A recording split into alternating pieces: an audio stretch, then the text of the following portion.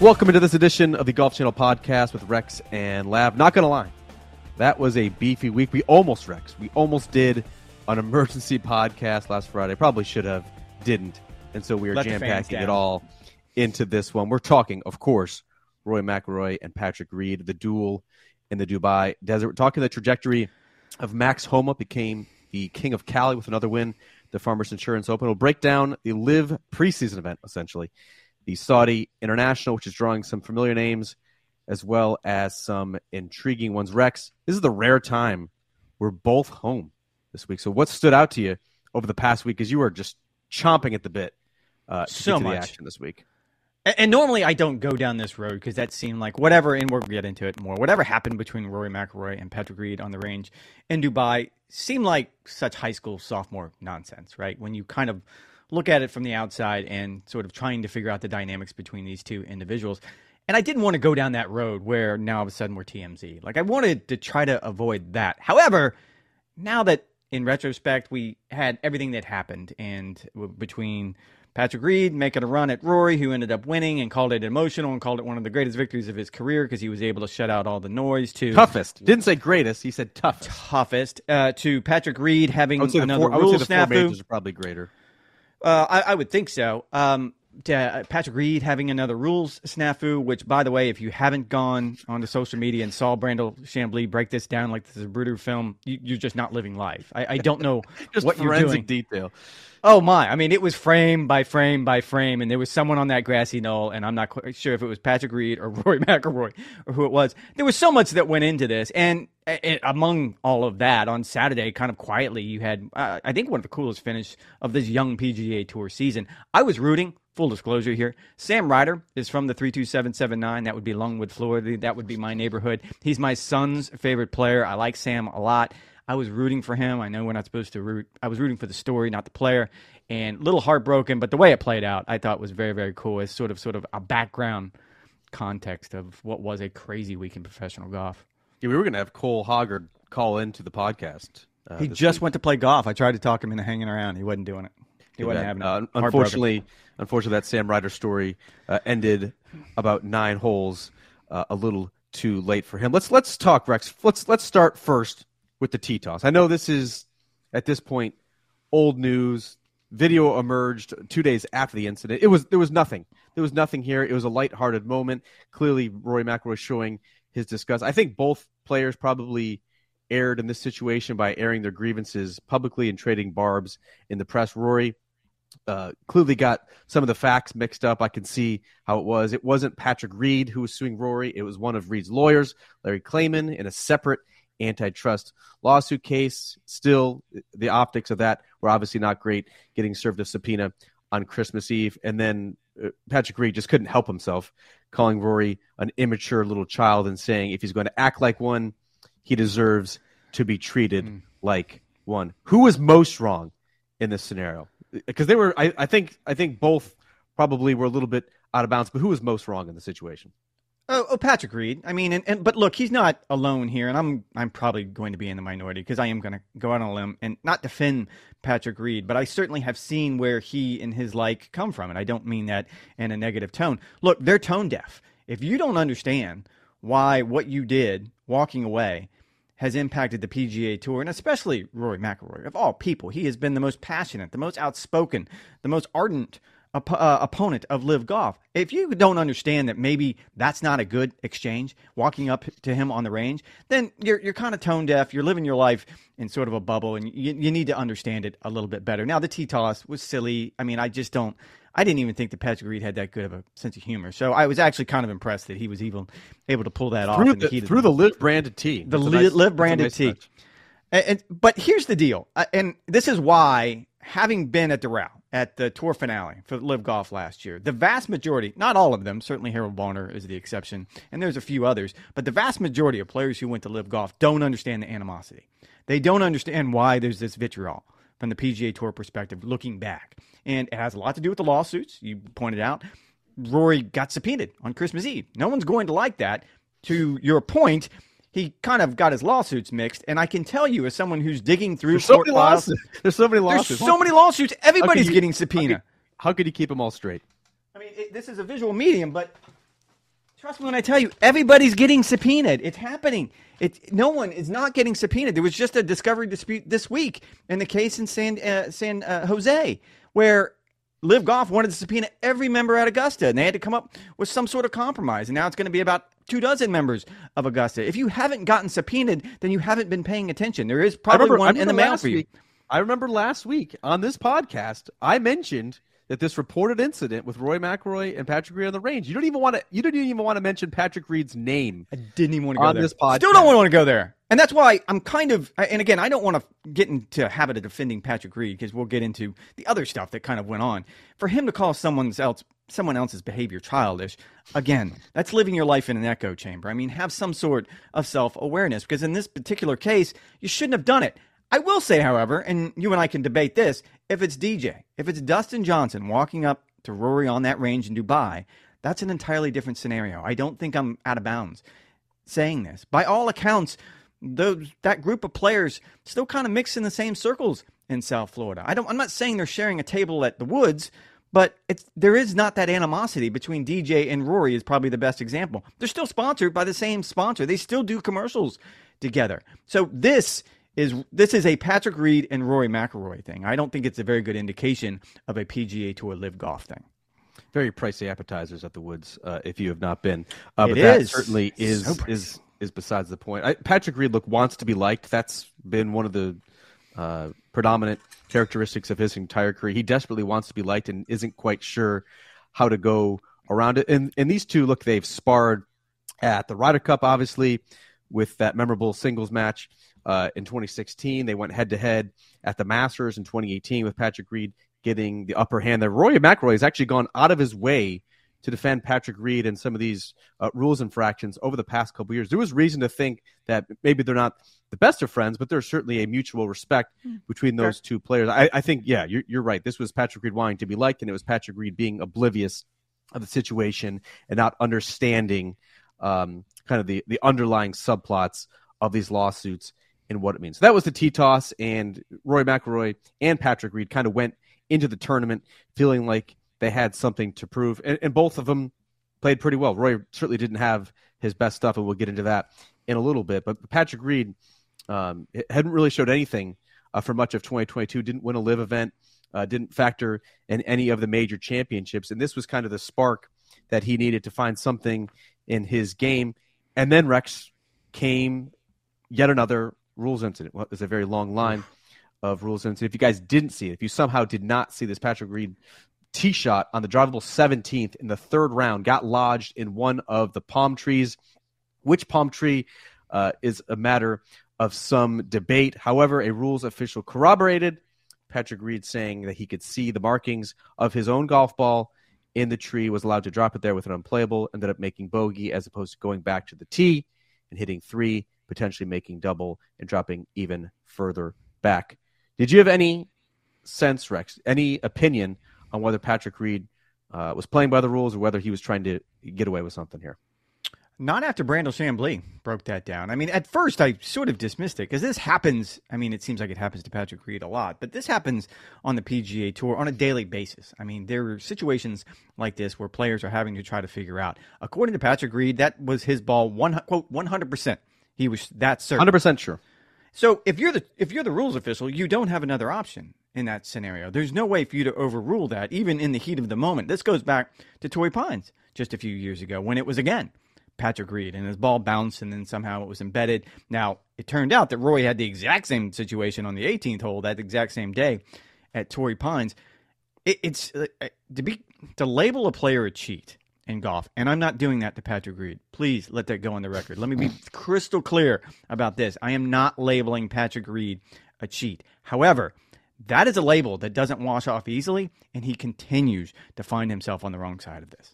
Yeah, he's probably lost the benefit of the doubt, and any sort of rules incident is going to be under heightened scrutiny because it is Patrick Reed. If this was Max Homa who was involved in this incident, it's probably a non-issue because he has a reputation for playing within the boundaries of the game. Patrick Reed, fairly or not, has lost that benefit of the doubt. The question I still have, and it was not answered by a DP World Tour official, they came out with a clarification afterward, was did Patrick Reed tell the rules official, hey, we're looking for a Titleist 3 with the black line on it, with the arrow and the red dot, and then the rules official goes ahead and puts the binoculars on and tries to find the ball?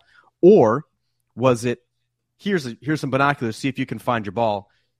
Finds the ball, yep. 100%, that's mine. I see one with a black arrow and a red dot. That has not been resolved. That has not been answered. That's the main question that I have. And certainly video footage collide. I saw the breakdown of Brandel Chambly going into forensic detail with this. I still think there's a little bit of ambiguity which tree the ball actually went into. It's not out of the realm of possibility that the ball at the camera angle was misleading in this particular scenario. I would have liked to hear whether the rules official, hey, what are we looking for here? Looking for the arrow, the red dot. Go ahead and look in the tree. So that's a question I have right now, which is why I'm kind of wishy-washy on whether he was fair or not. Here's the deal. I don't care if it was his ball. I really don't. Because it seems to me, in this was an NBA game, right? Everyone would be screaming, ball don't lie, because that's what happens, right? So if you feel like that a player got a call that they probably shouldn't have got, it usually evens itself out. I think in this case, you could even make the argument that it evened itself out. Rory ended up winning. Patrick Reed did not end up winning. However, can you imagine, Rex, the howling that would have occurred had those two players gotten into a playoff or Patrick Reed had won by a single shot? And this was still very much in question of what transpired in that palm tree. That goes to my very next point. I'm here for all of it. This makes me look forward to the major championships, certainly the Masters, where there will be live players in the field. We already know that. We're not 100% sure what's going to happen at the PGA Championship. But going forward, when these two groups get together, if this is going to be the status quo, if the animosity is now going to replace whatever it was in golf that made sort of this genteel sport, suddenly become this, I'm not even going to shake your hand. Okay, fine, I'm going to throw a tee at you. That's where we're going to end up. Give me all of it. Like, I cannot wait to get to the Masters on Monday and watch them on the range. All of them. Phil, Rory, JT, Jordan, DJ. Like, if this is what's going to become of golf, if we're going to become the WWE, here for all of it. So that is my next question. And so, spoiler alert, Roy went on to win, birdied the last two holes. We'll get into Rory McIlroy. Didn't we already give that away? And his season open victory. However, Rex, there is a hearing in the UK next week to determine the fate of the live players and whether those live rebels can continue to play on the DP World Tour or whether the European Tour can ban them and thus make them ineligible for the Ryder Cup. In your opinion, should Keith Pelley secretly be hoping that they lose this case? Because the presence of live golfers in these tournaments makes these events infinitely more interesting. I'm not privy to the viewership numbers. I have no idea whether this rated well. It was in Dubai with a serious time change. But it was Monday. Time zone. I would love to know the numbers on that Monday finish. Yeah. But look, it's also ending at 6 a.m. On the East Coast. It makes these events infinitely more interesting to having the presence of these live golfers. If you take those names off the leaderboard, if you take Patrick Reed, if you take Ian Poulter, Henrik Stenson, all those guys, Richard Bland, all those guys factor prominently in this golf tournament. If you remove them from this leaderboard, it's another ho-hum event on the DP World Tour, and Rory McIlroy wins easily by 3 shots, and no one particularly cares. Live guys are making the DP World Tour more interesting. Do you think he's kind of hoping selfishly for his tournament's sake, for interest in his tournaments? I don't think that they're allowed to continue to play. I don't think Keith is, because look, he's in this. I mean, again, named in multiple lawsuits. He has chosen the PGA Tour as his side. They're the establishment. They're the ones that Live Golf is coming after. So I don't think it's Live, but I can guarantee you the BMWs and the Volvos and the other sponsors of these DP World Tour events, certainly DP World, love this idea, because all it is getting more and more eyeballs that you would probably never have otherwise. And again, I know I've said this before. I'm not going to try to predict what any court is going to do. By all accounts, talking with a couple of experts in the UK, unlike the court case in San Jose, this is a hearing that could very, very easily go the live players' way. It's different laws, it's different outlooks, it's different sensitivities. This is about being able to work freely, and that this is it. They look at these things much different than probably we do here in the United States. So this could very easily go Live Golf's way. By all accounts, internally, if it does, the DP World Tour is ready to blow up what is essentially their constitution, change their constitution, and make it easier for them to suspend these players. That remains to be seen. However, you're right. I don't think Keith or anyone who's at Whitewater at their headquarters is thinking to themselves, "Oh, okay, yeah, this is what I want to happen." But I guarantee the sponsors love the idea. And we'll certainly talk through the ramifications of that hearing. It's supposed to begin next week. And look, it's not just the fact that LIV players would remain eligible or not for the Ryder Cup. It remains to be seen whether Luke Donald will even pick one of these players, assuming they do not qualify. But it's also an avenue then for the LIV players to continue to receive world ranking points. And so if the majors do not change their qualification criteria for the top 50, top 60, whatever their particular major is, this is a way that the Patrick Reeds, the Ian Poulters, the Lee Westwoods of the world can continue to stay afloat. And look, those guys, if they want to, would be then having a tournament schedule that consists of 25, 30 events to go along with the 14 LIV tournaments and the 4 majors, as well as some on the European Tour. But what do you think this win, Rex, means for Rory? This is the first time we'd seen him in 2 months. It bears repeating for as much attention as Jon Rahm's hot start to the 2023 calendar year on the PGA Tour has gone. I mean, Rory has not finished outside the top 4 since the Tour Championship at Eastlake in late August. This was a guy who was on an absolute heater. He just so happened to shut it down for the final 2 months of 2022. This was certainly not his best stuff, but I think it's also quite revealing that he was able to win what was a pretty stacked field without his best stuff. And to hear him talk before the tournament, just about, I mean, we could all kind of surmise and guess how exhausting last season was for him, both on and off the golf course. I mean, to do what you do on the golf course and to do what he did off the golf course, to be that spokesperson, to be the lightning rod, to want all of the heat, I think it's almost impossible, at least for me, to sort of wrap my mind around how consuming is that. I have a hard time waking up in the morning and puddling around my house, let alone dealing with these issues and then trying to play golf at the highest level. And he kind of gave voice to that last week. And so for him, and again, 2 months off, that's going to give anybody sort of a fresh outlook on life. But for him to come back after that and to do this, remember last week when we sat and we talked about the world ranking and how the math was messed up and Jon Rahm was mad? Simpler times. I mean, they're clearly the best 2 players in the world. Like, they have almost identical scoring averages over the past 7 starts. Jon Rahm has 1 more win, 4, as opposed to Rory's 3. But like, they have the same number of top 5 finishes. The scoring average is almost identical. These 2 players have clearly separated themselves at the top of the world order. Which is going to make, I mean, once we get into whatever the quote unquote designated season is, elevated season, it's going to make that much more fascinating because now you're going to get these 2 together. Hashtag elevated season. Elevated season. Which begins next week. The Phoenix That's Open, right, in Phoenix, which is already a really good event, and now you're turning it into something even bigger. So it remains to be seen how these changes are going to impact kind of the rest of the tour. But certainly with a scenario where you have these 2 players, and then you factor in, it's not as though Scotty Scheffler is playing bad. It's not as though Colin Morikawa is playing bad or any of the rest of them are playing poorly. These 2 have separated themselves, but it creates a scenario that is really going to be entertaining over the next few weeks. You mentioned the burden that Rory assumed in 2022, much of his own making.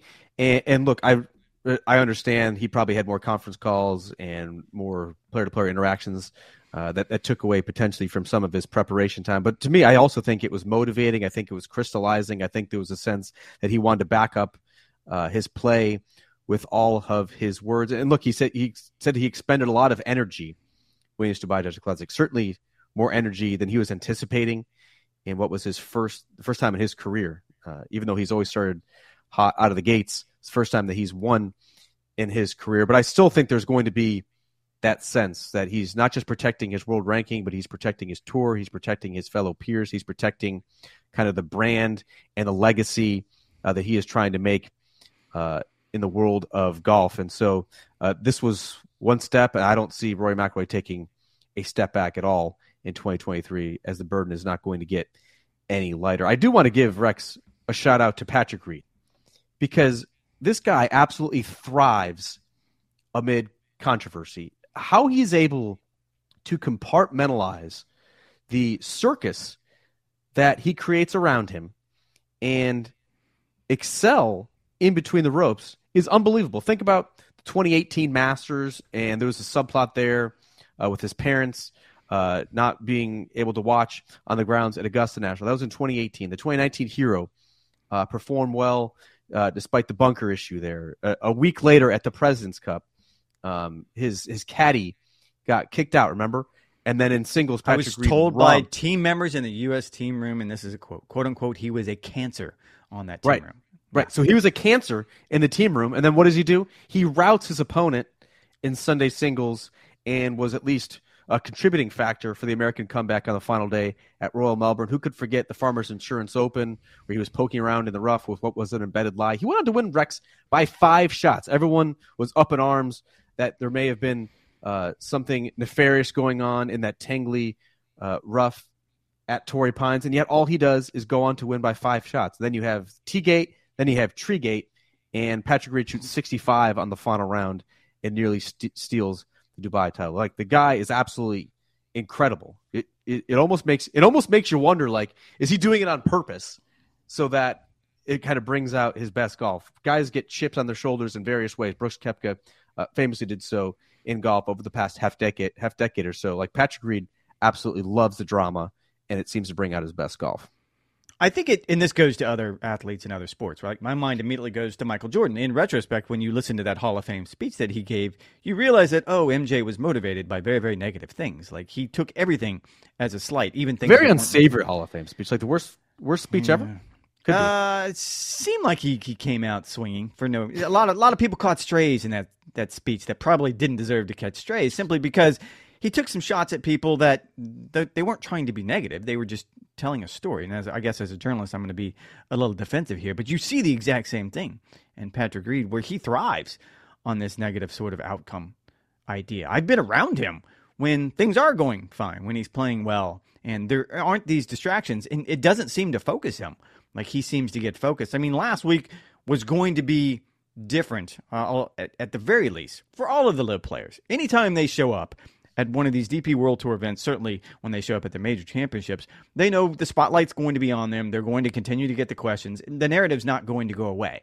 So it's going to be a little uncomfortable, and most of them don't like it.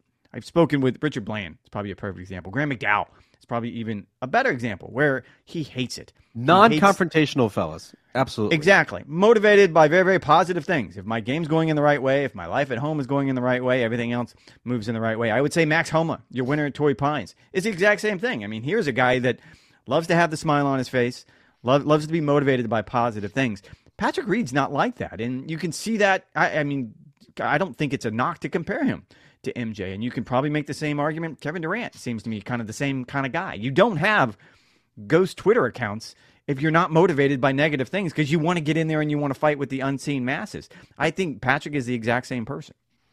Patrick Reed and Michael Jordan, you just compared them. That is the first time in podcast history. I would probably use like a Draymond Green Mark that, Jordan. comparison as opposed to MJ, but your point remains. You did bring up Max Homa, the winner at the Farmers Insurance Open with the Saturday finish. You and I have both stumped for 4 consecutive Saturday finishes. Still hearing back from Tour HQ whether that will be considered for 2024. But look, Max Homa is all the way up now, Rex, to 6 PGA Tour wins. I wrote about this a little bit on Monday Scramble on golfchannel.com. What's striking to me is the duality of his golf personas. There is this self-aware funny man who, away from the golf course, you and I have both spent a lot of time with him in interview settings. Like, you can count on one hand the number of players who are potentially better interviews than Max Homa. He is top 3, if not the best in all of golf. And yet, inside the ropes, especially when you get him in contention, like, the dude is an absolute stone-cold assassin. I understand that he does not put himself in position to win as much as a Rahm or a Rory or a Scotty or a Collin Morikawa. But you think about this stat, Rex. Max Homa has 9 top 3 finishes on the PGA Tour. 6 have gone for wins. In other words, when this dude sniffs contention, if he even has an inkling that he might win the golf tournament, he's going to go and seize it. That is an incredible attribute to have as an athlete, and I just find it jarring. I find it striking that he's able to have these 2 personas, which you wouldn't think that this funny man on social media, or this guy who's deeply introspective and maybe even a little bit insecure about his golfing talent, who, when he gets a chance to win, he absolutely goes for the jugular. You're calling him a closer. But let's say it. He absolutely is a closer. You don't think of Max Homa as one of the game's preeminent closers. You think of JT, you think of Rahm, Tiger, obviously. back in his heyday, but like Max Homa's closing rate is exceptional. That's pretty impressive. I didn't know that. If he's there, like if he's there, he's going to slam the door.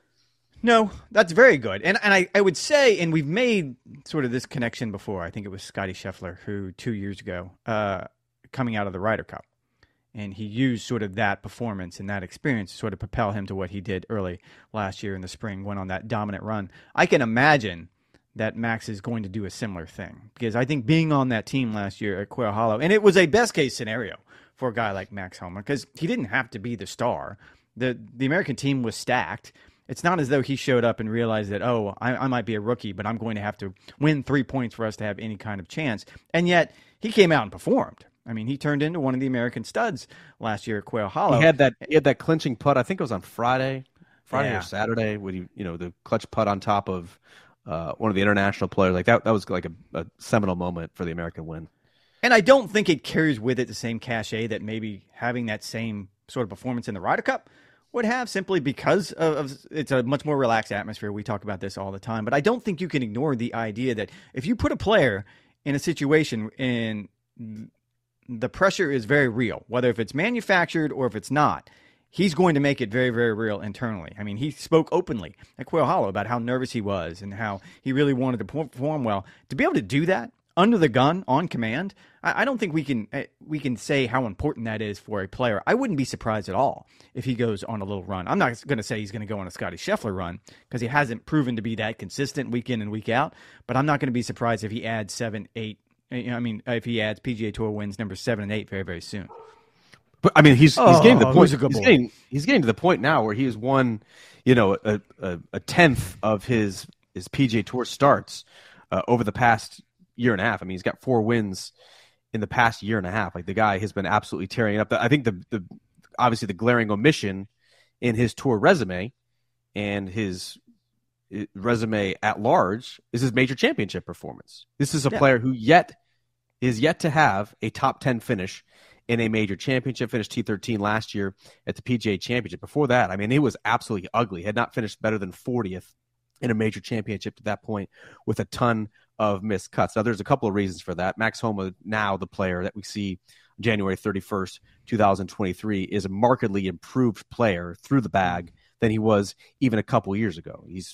Last year, he was 13th on the PGA Tour in strokes gained total. He does absolutely everything well, and that was not the case a couple of years ago. But it's gotten to the point now that if Max Homa doesn't get himself in contention for a major championship, and I'm not saying he has to win one, I'm not saying he has to finish in the top 3, I'm not saying he has to finish in the top 5, but he does not have a top 10 at the very least in a major championship in 2023, I would find that to be extremely disappointing for a player of his caliber. It needs to get to the point now where, he improved on his championship record last year. This year he takes it the next step and gets kind of on the fringes of contention, right? And then you could see in 2024 that this player could win one. Although LACC has certainly been circled for a player of Max Homa's record. 61 there about a decade ago, holds the course record, and also won the Pac-12 championship back when he played for Cal. Okay, before you went on your gas baggery, I was about to make fun of you for holding your finger up to your dog as if your dog can understand exactly what the index finger looks like. But no, apparently, there was a man. No, there was a man who entered, and he quickly. A strange man entered your house during the podcast. Yeah, one of our workers for the myriad projects that we have going on in the house. I thought you were in trouble. Blink 3 times if you're in trouble.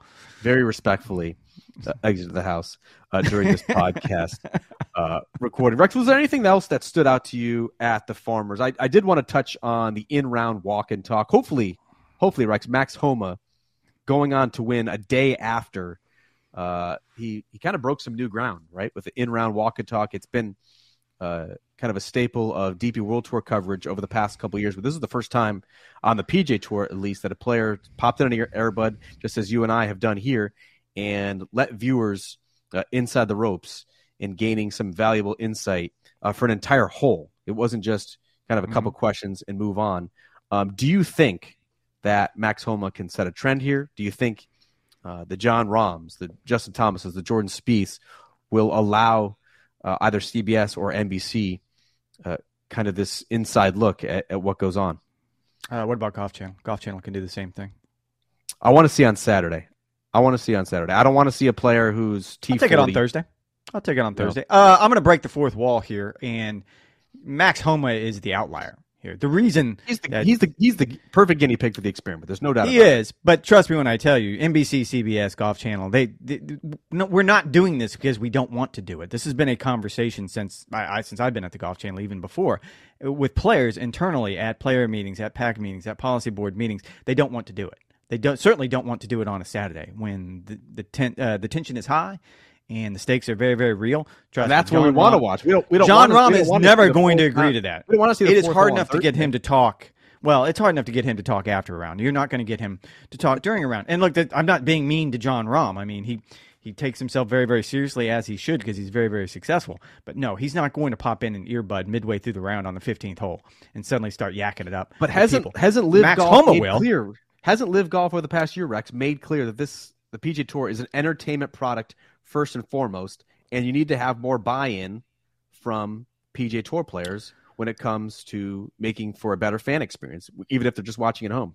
It should be performative. I agree with you. It should be. I don't know that the PGA Tour is going to take their lead from Live Golf's productions. I don't see that happening because, I mean, you can make an argument across the board. The PGA Tour is just not going to do that. Now, what I think is a more realistic thing to do, and we see it certainly during the playoffs, during the NFL playoffs, where you're starting to get sound a little bit sooner after the fact, where you're starting to understand exactly what Patrick Mahomes was thinking when it seems like his leg seemed to break in half and somehow he was able to keep playing last week in that game. You sound bitter. Did you have money on the Bengals?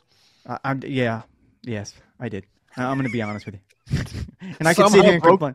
Somehow broke is like, nope. It was just a lower grade high ankle spread. But go Here's on. the deal. And I don't pretend to know football, but the one time I saw Patrick Mahomes scramble to his left, he was clearly in pain when he had to plant and throw the ball. So he was scrambling to his right the whole time. I don't know anything about football, but I would have spent the whole game as a defensive end trying to get him to scramble to his left because that's where he was weak. Anyway, I digress. The point here is I would like to see more in-game stuff. Well, I want to hear sound, and the players are very protective of that because they don't want to say something that's going to be picked up on live air that's going to get them in trouble. Certainly that's happened an instance with JT just a couple of years ago. However, I think if you gave them the proper filters, if you gave them the proper assurances that there will be no airing of bad things, that we just want to catch sort of the raw, what was your response after this putt? What was your response after this drive? I think that would be cool, but I can't imagine anytime soon we're getting to a point where Max Homa is the norm, not the exception. Yeah, it certainly sounded like afterward, Max Homa said that he's been having these conversations with Andy Pazder at the tour for the past couple of months and how to properly execute this. I'm sure that Andy Pazder has had other conversations with the game's top players in trying to make this sort of thing happen. Now, I think Max was a special circumstance, and I thought it was incredible that he was literally going back and forth with Trevor Immelman in the CBS booth. I could understand that most players would be apprehensive about that. And look, there's a lot of downtime. He's playing a par 5.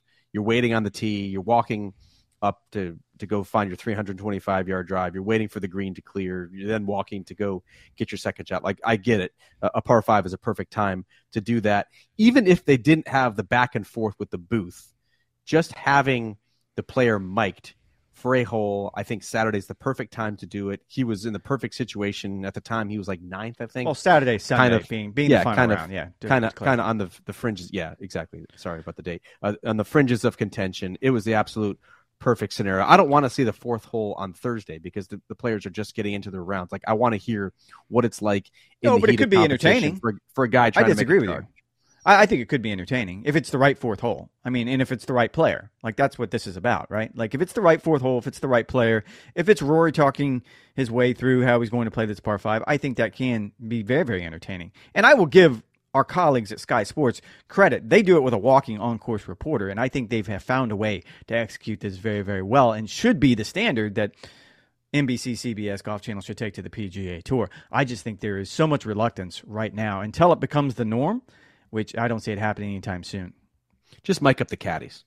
The easiest way to get around this is to mic up the caddies. That way the producer can pick and choose the audio. Everyone knows that they're being mic'd at all times. Have you ever spoken with some of these caddies? Do you really want some of that nonsense going on live TV? All right. I do. And it's no different than CBS having a dozen or so boom mics on the sideline for a game. a couple of minutes after the fact, after a commercial break, they cut to the audio and say, here's was some crucial decision making or what the guys were talking about on the sideline. That is not too much to ask to have PGA Tour caddies mic'd up with the understanding that the producers at the network would pick and choose the best and would not present them in a poor light. I don't think that's too much to ask, Chris. But if you also look at the leaderboard, what stood out here? Jon Rahm had a chance to get world number one, even if he didn't win. A solo second was going to be enough to get him to world number one for the first time in a year. You had Colin Morikawa, tip of the cap, your boy, who you said was going to tumble outside the top 25 in the world rankings. First tournament since kicking away that 6-shot lead at Kapalua, backs it up with a third place showing at Torrey Pines, even with his short game and putting stroke. That is very much a work in progress. Keegan Bradley continuing potentially his march to the U.S. Ryder Cup team with a second-place finish at Torrey Pines on the heels of his win last fall at the Zozo Championship. That's a weird shout to be making in January. But the only player so far in this very young PGA Tour season who has both a win and a runner-up finish, Keegan Bradley. Going to be on the Ryder Cup team? Again, see, I'm not talking Ryder Cup in February. Like I don't start talking pennant races in June, so no, I'm not doing Ryder Cup talk in February. Not going to do that. No, not Fair enough. This week, not a great field, we must say. Not a great field at AT&T Pebble Beach, headlined by Jordan Spieth, Victor Hovland, Matt Fitzpatrick, and a couple other top 50 players. To me, the more intriguing event, Rex, is the Saudi International, which is now an Asian Tour event, as it was back in 2022. This is essentially, I said it in the open to this podcast, this is like a live preseason event. I mean, everyone's there. You got Phil, you got Brooks, you got Bryson, you have Cam Smith, and you also have, Rex, some PGA Tour players, some card-holding members of the PGA Tour, Cameron Young, Mito Pereira, Cameron Champ, and the like. What are you most looking forward to seeing or most interested in seeing this week at the Saudi International? I don't think anyone who watched Dustin Johnson sort of plow his way through whatever that last season was for Live Golf was going to question the idea that, he's clearly one of the top 5 or 10 players still in the game. It doesn't matter what logo he wears on his uniform. It doesn't matter. He's the litmus test. If Dustin Johnson isn't a top 50 player, the system's broken. I would tend to agree. And look, this is only going to sort of make that even more complicated. There are world ranking points up for grabs this week, but I don't think it will be many given the size of the field. What is interesting, you pointed out the PGA Tour members who were giving conflicting event releases for this. The standard has been set. The Asian Tour is a tour that's recognized by the PGA Tour, so that was always going to happen. What I find fascinating, I was actually talking with 2 separate agents about this yesterday, that most, if not all of the players who had some sort of agreement with Gulf Saudi, they were 5-year agreements, which means most, if not all of them, come to an end this year. I think the more interesting litmus test going forward, like if a guy shows up, Cam Young being the primary example here, let's just use him. Let's just call it what it is. If Cam Young shows up there next year, then yes, I would keep a really, really close eye on Cam Young because I think he's interested in going to Live Golf. He's interested in the free money. He's interested in only playing 14 times a year. As it stands now, keep in mind where we were 5 years ago, or 4 years ago now. Keep in mind that golf was in a much different place, that Live Golf was still sort of this, even the people who knew about it just thought of it as something that was on the horizon and probably not to be taken too seriously. Now, it's a vastly different scenario. So if these guys re-up and do new deals, however the length of those deals are, next year will be the one you watch. You and I are discussing this on Tuesday record for this podcast. We're also taping a Golf Today hit. Give away the goods on that one? Into this issue a little bit further. Phil Mickelson talked to the media on Tuesday in Saudi Arabia. Rex, I'm not sure if you've seen these images of Phil Mickelson, but he said these down to his college weight, did not go into the numbers and the specifics, but if you look at his images, it is a little bit haunting. He looks absolutely gaunt. Not sure what is going on there, but he says he feels rejuvenated. He says he feels energized. He said he's ready and eager to put what was a quote embarrassing year behind him in 2022. He was referring to his golf, of course, and not any of the off-course extracurricular activities. Brooks Koepka also went along the usual party line, saying he feels great, he feels good, and he is excited to play. Didn't really have to say anything other than that. I want to see Cam Smith play golf. I still refer to him as one of the best players in golf. Is he going to get the requisite sharp play competitiveness under his belt before we get to the Masters and Augusta National. His course record there over the past couple of years is tremendous. And to me, even though he was not named that, he was the player of the year in 2022. Rex, what do you think?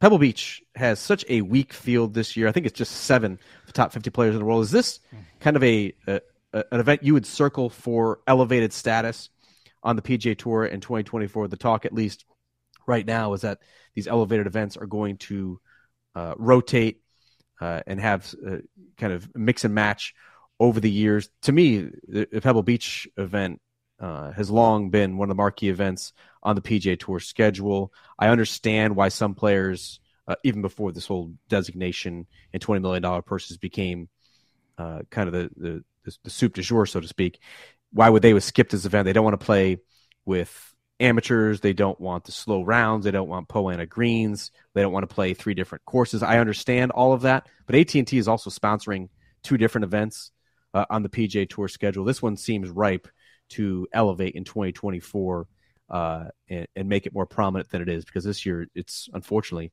a little bit of an afterthought. I think it has to be. As you pointed out, AT&T has been a dedicated tour sponsor for a long time. The former CEO used to be on the policy board, so he has been involved in these conversations. I will say, however, that it would have to be some sort of rotational thing, because they probably are going to add however many more, 1, 2, 3 more elevated events. But we're starting to reach diminishing returns. We're already having conversations about which one of the designated events are the top players going to miss. I think we had a conversation a couple of weeks ago about Quail Hollow. That seems to be the one that most guys are circling on the calendar, saying that, that one just doesn't fit into the schedule. Nothing against Quail Hollow. It's shocking. Nothing against. No, it's a schedule issue. This is nothing I against Quail understand, Hollow. but it's just like, boy, that's a tough one to miss. But look at it. I mean, let's look at it. I think Jordan Spieth is probably the best example here. That here's a Dallas guy. He's going to, and Scotty. These are Dallas guys. They want to play the Nelson. They want to play Colonial. And now you factor in Memorial and the PGA Championship on the back end of those. They're not going to play 5-6 weeks in a row. They're just not going to do it. And what you're talking about here, the penalty for not playing, by my understanding, is it's going to be some sort of fractional penalty about whatever your pit money was going to be. Most players are going to look at their schedule and probably make the trade-off of, this is going to cost me $200,000 or $300,000. Yeah, I want the week off. I need to be ready for the PGA. I want to be ready. I want to play Colonial, whatever the case may be. However, I think you can see some sort of rotation. Let's say, for example, that Phoenix and Pebble reach some sort of agreement. And I think probably AT&T and Waste Management, the 2 sponsors that we're talking about, would probably like that they're going to rotate it every other year. That way you don't have to pay this bill, and you still end up every other year getting a really, really good field. That seems to me a more likely scenario. Yeah, that certainly makes sense. I'm very curious to see how it goes with 2 tournaments being designated elevated events, whatever you want to call it, $20 million purses, the week after major championships, with both the RBC Heritage following the Masters and the Travelers Championship following the U.S. Open on the other coast. I'll be very interested to see how those go, what the player reaction is when they usually have the week after a major championship to debrief and decompress after what is a very fraught week being in contention. So that's certainly something that bears watching this week. Rex, there is no football to watch this week. This is exactly why I said that there should have the Waste Management Phoenix Open this week, have the tour's biggest party all to itself with all the attention on Saturday and Sunday. Alas, that is still under review per sources. Inside PGA Tour. Of course, no, it absolutely is not. My outdoor kitchen still under construction. I've been told it will be available for Super Bowl weekend. We have sent out invitations, about 15 to 20 of our friends, to break in the new thing. So mine's in the mail? No? Yes. You're supposed to be coming up for some hashtag content sometime the next month that we will film in the backyard, details of which still need to be ironed out. Sponsors, please, for the love of God, hit us up. What do you got cracking this weekend? I want to go back to 2 days ago because I sent you a picture of my not Blackstone. I was making smash burgers, and I just kind of had a griddle plate. And it works so fine, but your response was so like that just makes me sad. Like here's the problem: it's so small. I could only make 2. And here's the deal: like everyone in my house love smash burgers. Like, they love the way I do them. They love the way they taste. Like, it's like one of the things that everyone in my house looks forward to. And yet, again, I've pointed this out numerous times. The bunkmate doesn't listen to this. I wish he did. Apparently, the Blackstone's hanging on the wall outside and is actually called a TV. because the 6 TVs you already have were not enough. You don't even watch TV in the bedroom, and yet you now have one specifically for the bunkmate. I mean, that was... I'd like to hang a Blackstone on the wall and see what she thinks about that. It was sad. It was pathetic. It was embarrassing as a man that you were not the owner of a Blackstone. It was actually funny. Last night I was thinking of you. Last night, wife and I were going over the menu that we want to have for the Super Bowl party. Everyone obviously brings something. The menu. It's a little bit of an interesting time, right? Like, you think the game's going to start at 6:20.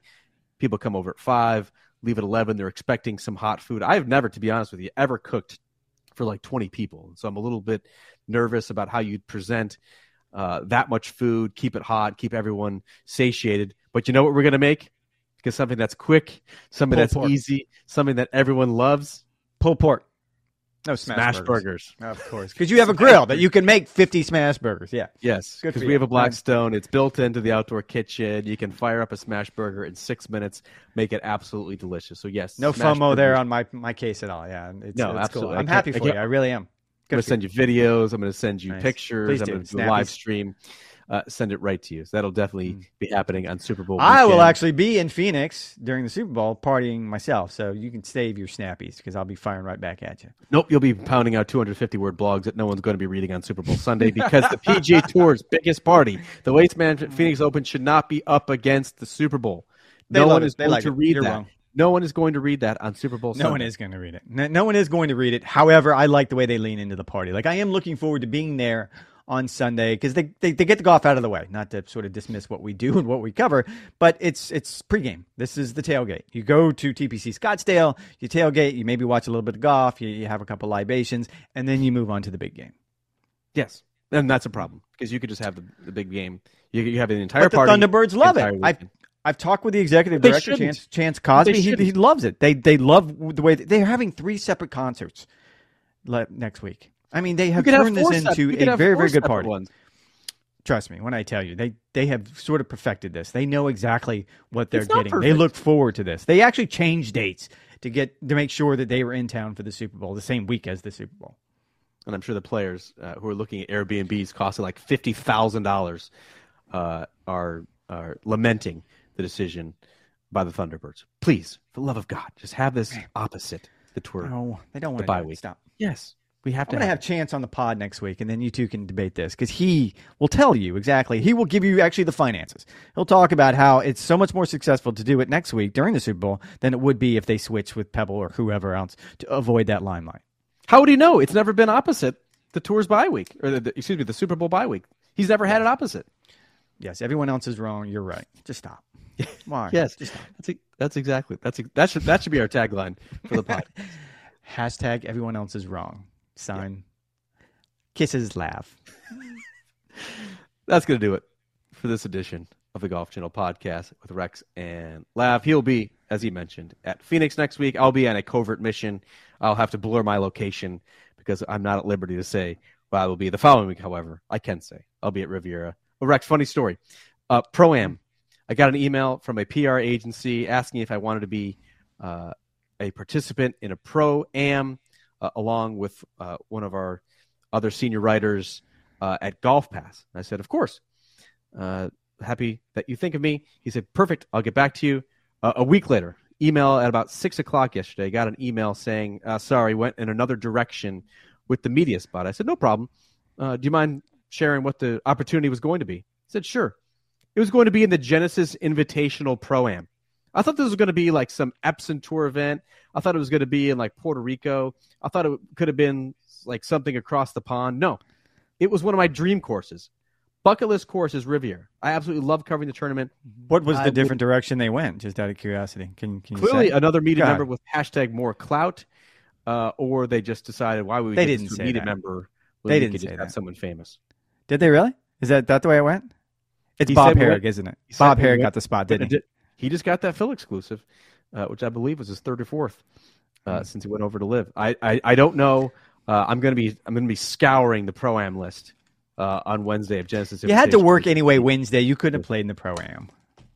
I could have done one of those self-serving, like what it was like to tee it up with the pros type story that we see every Tens so of people would have read that. probably just as many as who will be reading your your Phoenix Open coverage on Super Bowl Sunday. Just had to slip that story in there. Shout out to the PR agency that crushed my dreams. That's going to do it for this edition.